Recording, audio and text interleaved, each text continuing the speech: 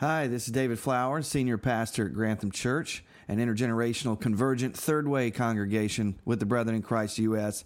and located in Mechanicsburg, Pennsylvania. I want to thank you for listening to our podcast and for following the sermons that I and many others preach at Grantham. This is a free podcast, and it'll always be that way, but if you'd like to give and help further the work we're doing for the kingdom, we'd greatly appreciate it. If you want to do that, you can do that by going to granthamchurch.org and clicking on the Giving tab. Whether you're a member of our church or you're listening as a parishioner, it's our greatest desire that you would encounter Jesus and be changed by the good news wherever you are. Anyway, God bless you, and I hope you enjoy the podcast. Well, as you may know, our senior pastor, David Flowers, is on vacation. At least we hope that's where he is and hasn't been thrown in jail or anything like that. I don't really know. He hasn't texted me yet today, so there's time. But we are pleased to welcome the Reverend Dr. Phil Thorne with us this morning.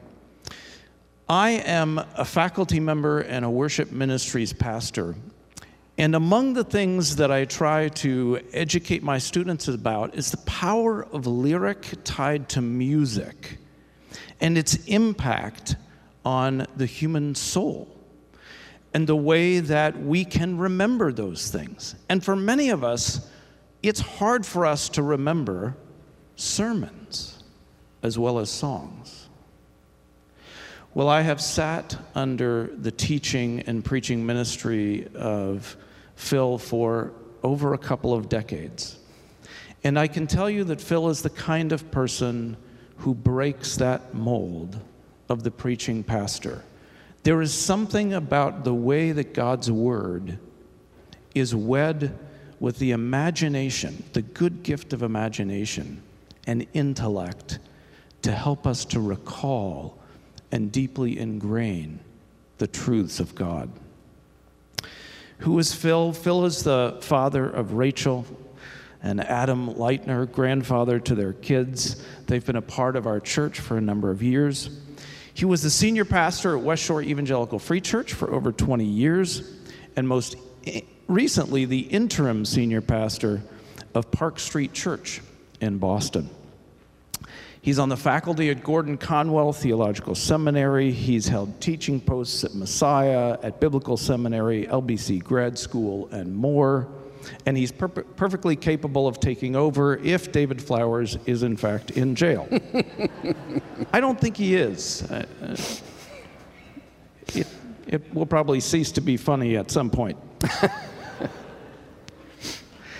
Phil and his wife, Cindy, recently returned to the area. They live a stone's throw from the Yellow Breeches, where Phil can go and do some of his beloved trout fishing. Unfortunately, they also live a stone's throw from the railroad tracks, which keeps them up at night, occasionally. Seriously, we are very privileged to have you with us, Phil. Please join me in welcoming Phil Thorne.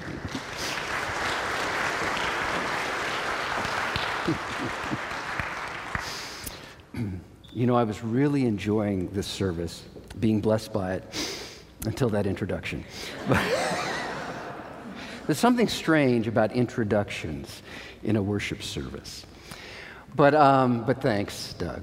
I really do appreciate what you said, even if I prefer it not being said in a worship service. Why don't you take your Bibles and turn with me to Mark chapter 6. Mark chapter 6. I plan on preaching through most of Mark chapter 6, but I'm not going to read the whole thing to you. I want to focus instead on the verses that begin with verse 46 of Mark chapter 6. So I'll read Mark chapter 6, verse 46 through 52. And you can follow along with me as I read. Immediately, that's immediately after he performed the miracle of feeding more than 5,000 with 5 loaves and 2 little fish. Immediately, Jesus made his disciples get into the boat and go ahead of him to Bethsaida while he dismissed the crowd. After leaving them, he went up on a mountainside to pray. When evening came, the boat was in the middle of the lake, and he was alone on land. He saw the disciples straining at the oars because the wind was against them. About the fourth watch of the night, he went out to them walking on the lake. He was about to pass by them, but when they saw him walking on the lake, they thought he was a ghost. They cried out because they saw him and were terrified. Immediately he spoke to them and said, "Take courage, it is I, don't be afraid." Then he climbed into the boat with them, and the wind died down. They were completely amazed, for they had not understood about the loaves. Their hearts were hardened. Let's pray. Father, our desire this morning is first to worship you, to thank you and praise you for all you have done and are doing and will do in our lives. And our desire is also to hear from you through your word. So I ask that you would soften our hard hearts, that you would open the eyes of our heart so that we might be enlightened, that you would send your Spirit in power so that we hear from you, from you. In Jesus' name we pray. Amen. I'd like to begin this morning by asking you to try to picture in your mind's eye what is happening in this passage. Jesus has just made his men get in the boat by themselves without him to row to a little village called Bethsaida, which is about 4 miles on the other side of the Sea of Galilee. And these seasoned fishermen who had spent their whole lives on this very lake could row that 4 miles in a couple of hours if all was going well. But all wasn't going well, was it? No, a storm had risen. And apparently it's a violent one because the disciples are struggling. They're pulling and pulling on the oars, rowing against the wind. And by the fourth watch in the night, that's between 3 and 6 in the morning, these men have been rowing in that lake for hours and hours against that fierce wind. And they've only made it somewhere into the middle of the lake.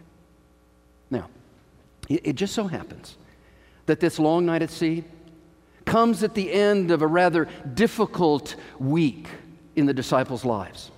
And the rest of Mark chapter 6 tells that story. And since I've had a week to read and digest that story, I'm going to fill you in. It all began when Jesus sent his disciples out 2 by 2 to preach and heal in the villages of Galilee. He sent them out with no money, no knapsack full of provisions. Instead, he told them to depend upon the generosity of the people in those villages. But Jesus also warned them that they would meet opposition because their message was a hard one. Repent, they were to say, for the kingdom of God is coming.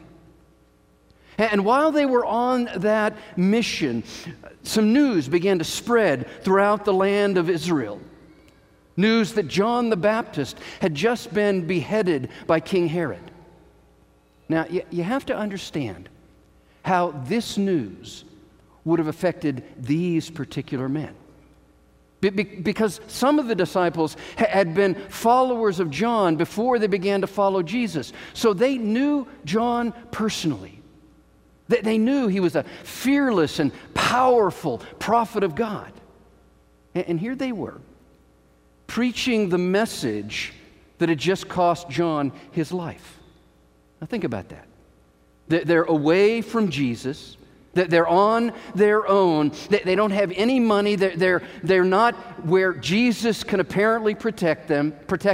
And they're preaching a message that could cost them their lives.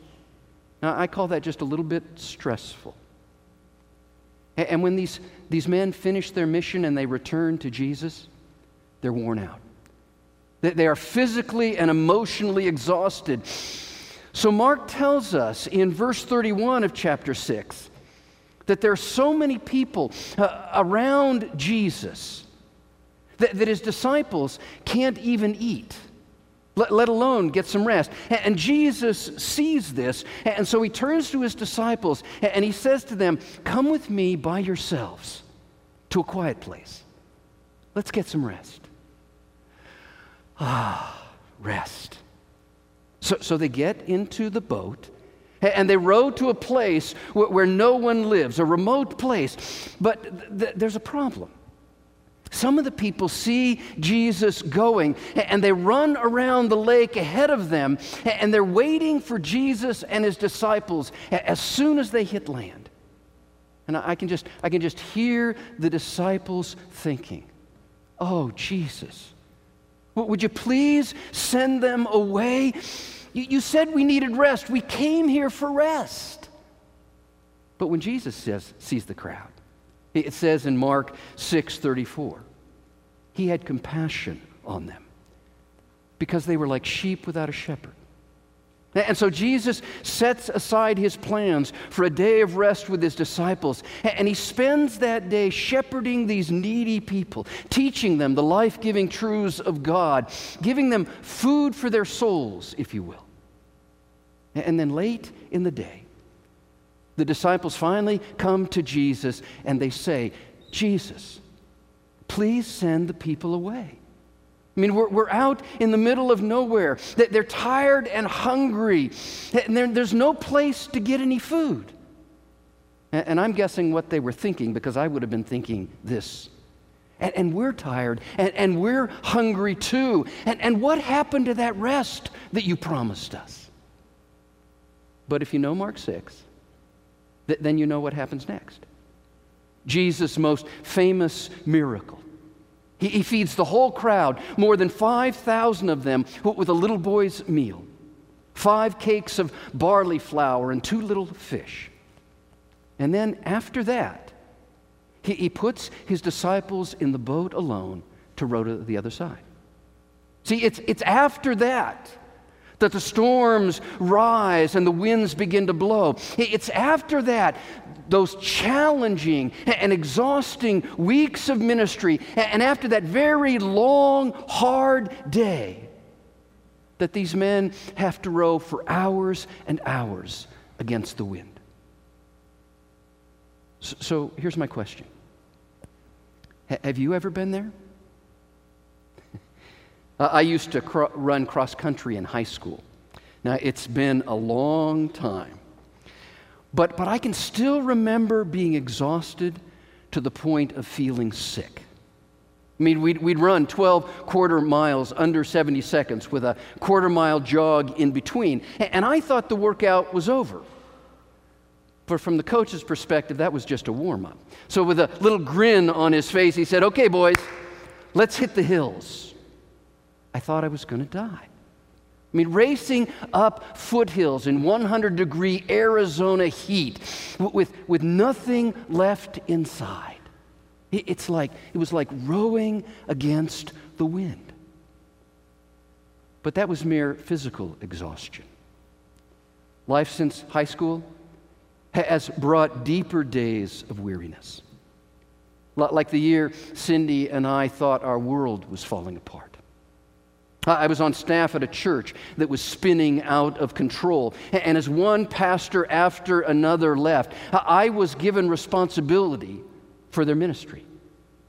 To my responsibility for adult education, first they added children's ministry, and then youth ministry, and finally business administration. I mean, the stress was so severe, I was having nightmares at the ripe old age of 26. And then things got worse. There was a family crisis that I won't even go into, but it turned our emotional world upside down. I mean, that was 1984.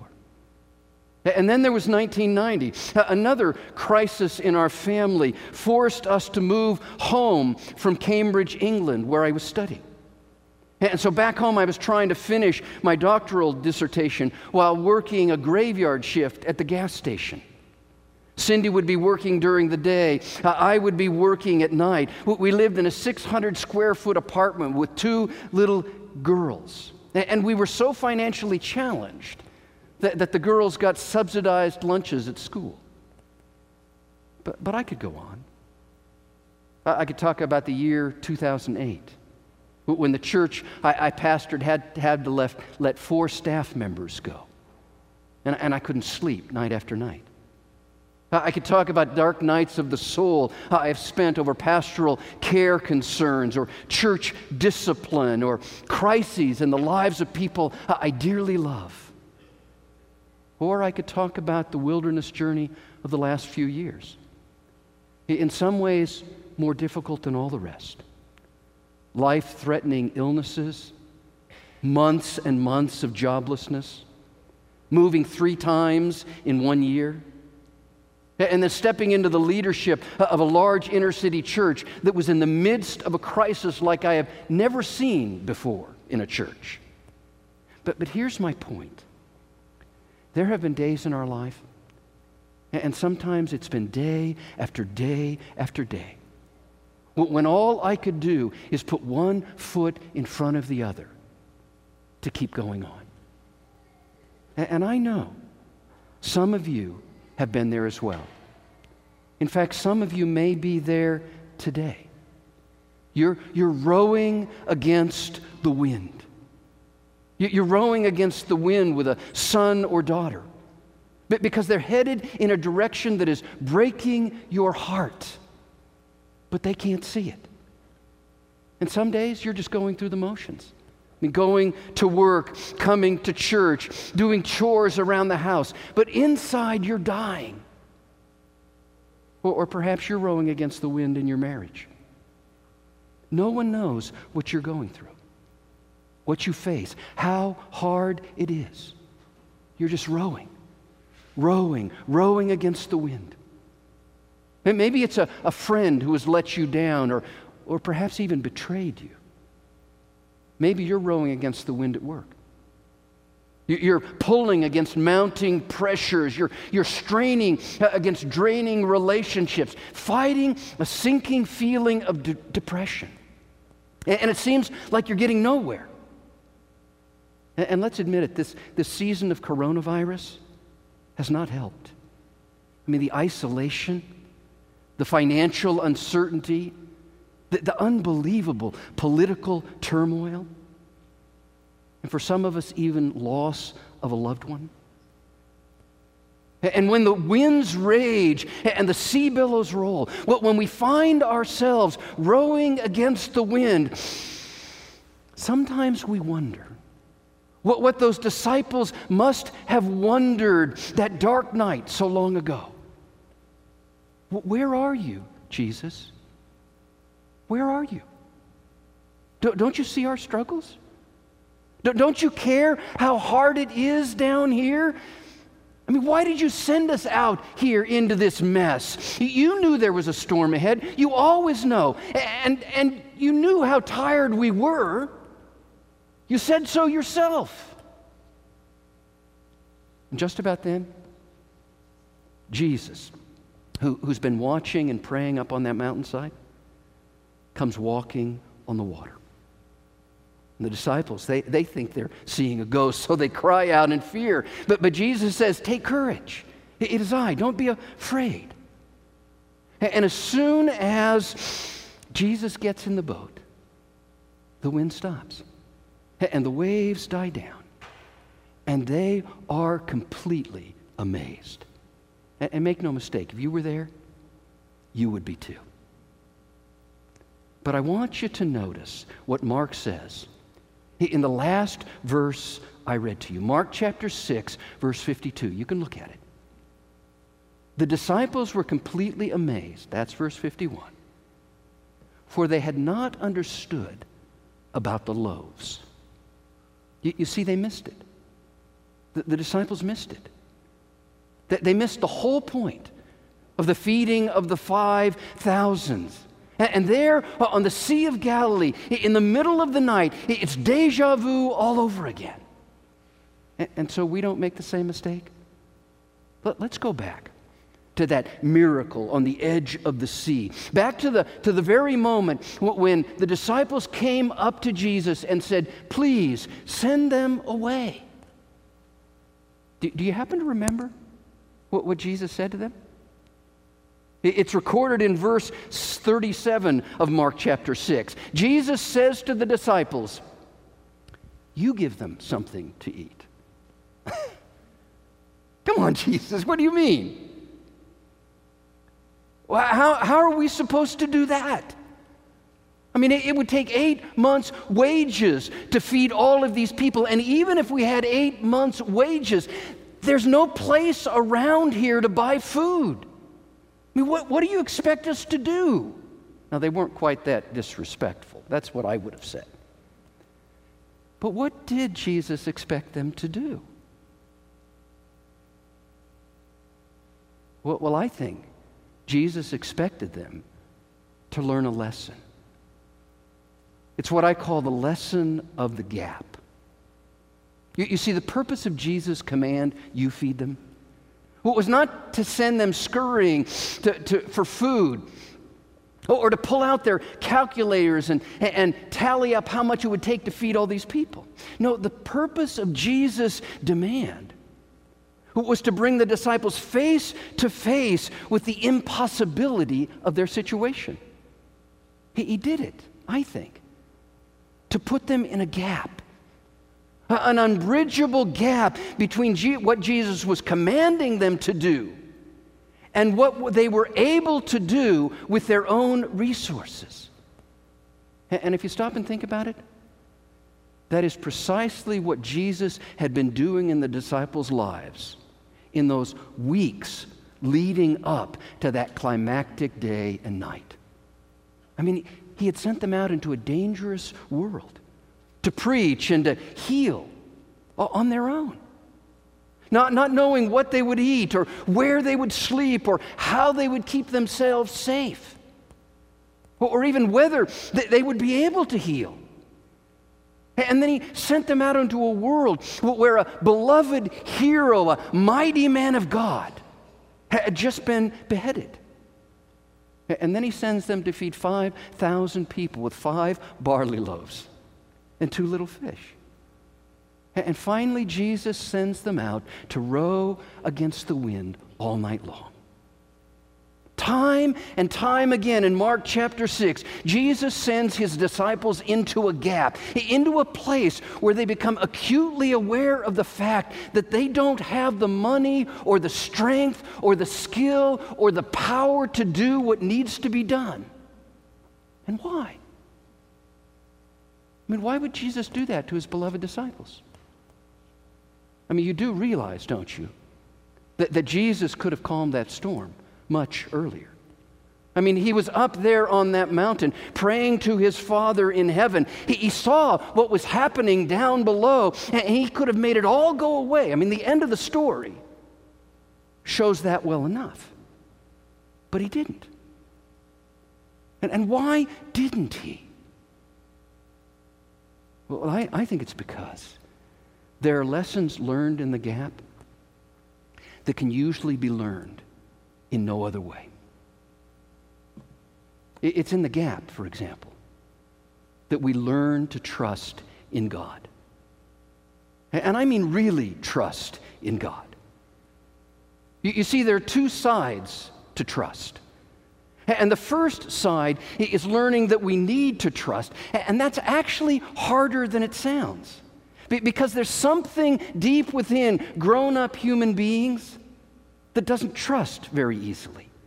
See, we usually have to be put in a position where we must trust before we're willing to trust. Let me give you an example. I mean, we can say that we trust God with our finances. That's not very hard to say. I can even say that my tithe, my decision to give 10% or more of my income, is a sign that I trust God. And it is. But do you know when we really trust God with our finances? When there isn't enough. When we lose our job. Or the bottom drops out of the market. or we have to send a child to college and the money is running out. See, when a gap opens up between what we need and what we have, and we can't quite bridge the gap ourselves, that's when we really need to trust in God. So the first side of trust is learning that I need to depend on God. And the second side is learning that I can depend on God. I can depend on God to meet my every need. It's been 20 years since I led West Shore Free Church through a major building project. And I have to tell you, it did me a world of good to go through that project during the season in our life when we had to send our girls to college. Because the two simply did not fit together. Paying the bills, sending our daughters to college, and giving to the building above and beyond our tithe. We just didn't have the resources to do both. There was a gap. But it was in that gap I learned to trust in God. And it was also in that gap that I experienced the empowering presence of God in a whole new way. I mean, I will always remember that dark night of the soul, when I was wrestling with God, bespät in die Nacht, deep into the night. I mean, how am I supposed to fulfill my obligations to the church? I cried out. I mean, how am I supposed to do what I'm calling other people to do? To give above and beyond their tithe? How can I have any integrity and yet send my daughters to college? I was frustrated. The truth was, I was angry. And about 2 a.m, I heard a voice that I took to be the voice of God. Twice this voice asked me, "Will you trust me? Will you trust me?" End of discussion. I got up off my knees and I went to bed. And over the next few years, God proved himself supremely worthy of my trust. He provided for our family in ways that we had never imagined. And my faith grew. See, it was in the gap between God's call upon their lives and the disciples' ability to fulfill that call that they experienced the power of God. I mean, they saw demons cast out and people healed at their touch as they preached through those villages of Galilee. They saw their physical and financial needs met by God through the generosity of people they didn't even know. They saw 5,000 people fed off a little boy's lunch with 12 baskets left over. That's one for each disciple, an unforgettable object lesson. I mean, they even saw Jesus walking on water, stilling the winds and the waves. And God is always at work, supplying our needs, filling our lives with bounty, conforming us into the image of His Son, building His church so the gates of hell will not be able to stand against it. God is always at work. And if God were to stop working even for a moment, the whole universe would fly apart at the seams. Because as Paul says, He holds all things together by the word of His power. I mean, that's the truth. But it's also true that we often do not realize God is at work until we find ourselves living in a gap. God puts us in a gap, rowing against the wind so we can learn to trust in Him. And God puts us in a gap so we can experience His empowering presence in a way that we will never forget. And finally, God puts us in a gap so He can do His deepest work in us. Because there's a kind of lesson learned when a problem is solved in a matter of days, and then a different kind of lesson learned and character formed when the challenge grinds on month after month and year after year. One of my favorite teachers, Haddon Robinson, once told a story about a man watching a logger in Italy a long time ago, when they still used rather primitive means for logging. And as he tells this story, the cut logs were drifting downstream. And this logger who was standing on a platform, he would occasionally reach out with a long pole that had a metal hook on the end, and he'd grab one of those logs and he'd pull it away from the rest, and he'd guide it into an alcove along the river. And after watching him do this for an hour or so, the observer was curious. He wanted to know, what was he doing? And when he asked, this was the response. All these logs probably look the same to you, the logger said, but they're not. See, the logs that I let pass that flow on down the stream to the mill below, they're the typical ones. They have normal grain. And we use those logs for common purposes, like cutting framing boards and making shelves. But the few logs that I pull aside come from high up on the mountain, where the winds blow and the weather can be quite fierce. And the constant pressure of those winds causes the trees to grow more slowly. And that gives them a more dense, fine grain. And so we pull those logs out and we use them for special purposes, like making fine furniture or crafting pieces of art. Well, may I suggest to you that the deepest work of God and the most beautiful qualities of soul are born out of adversity? That they come from rowing against the wind a long, long time. I mean, test me on this. Think of the people you most admire, that most reflect the qualities of Christ. I mean, have they not suffered? Have they not rowed against the wind? Think of the marriages that are most worthy of imitation. I mean, two beautiful, deeply grained souls have become one, rowing against the wind together. I mean, think of the people you would go to for advice, the ones you would trust your very life with.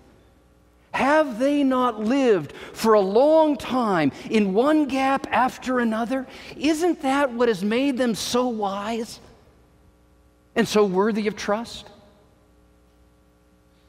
See, it's in the gap, with the wind against us, that God does His deepest work within us as we learn to trust in Him and as we begin to experience more deeply His intimate presence and His overcoming power. That message is throughout the Word of God. One more thought. Did you notice that when Jesus got in the boat, the struggle ceased? And did you also notice that Jesus was going to pass by His disciples until they cried out? Well, I believe there are people here today who are weary rowing against the wind, weary of living in one God-ordained gap after another. And I will confess, I am one of them. But after more than 60 years of life with God, I do not expect to be getting out of the gap for some time yet. So I will not promise you that God will cause your personal gap, or this church's gaps, or our country's gaps to close in the next days, or months, or even years. But I can say this with all confidence. It makes a world of difference when Jesus gets in your boat. And I, for one, need Jesus in my boat. I need Him there, by my side, every moment of every day. I need Him today. How about you? Would you take a moment in this hour to invite Jesus into your boat again? Let's pray. Oh, Father, we acknowledge your wisdom, your sovereign control of the events of men and nations and of our lives. And though we do not understand how it works out specifically, and we must confess there are so many times that we do not like what we experience, nevertheless, we hand the control of our lives back to you.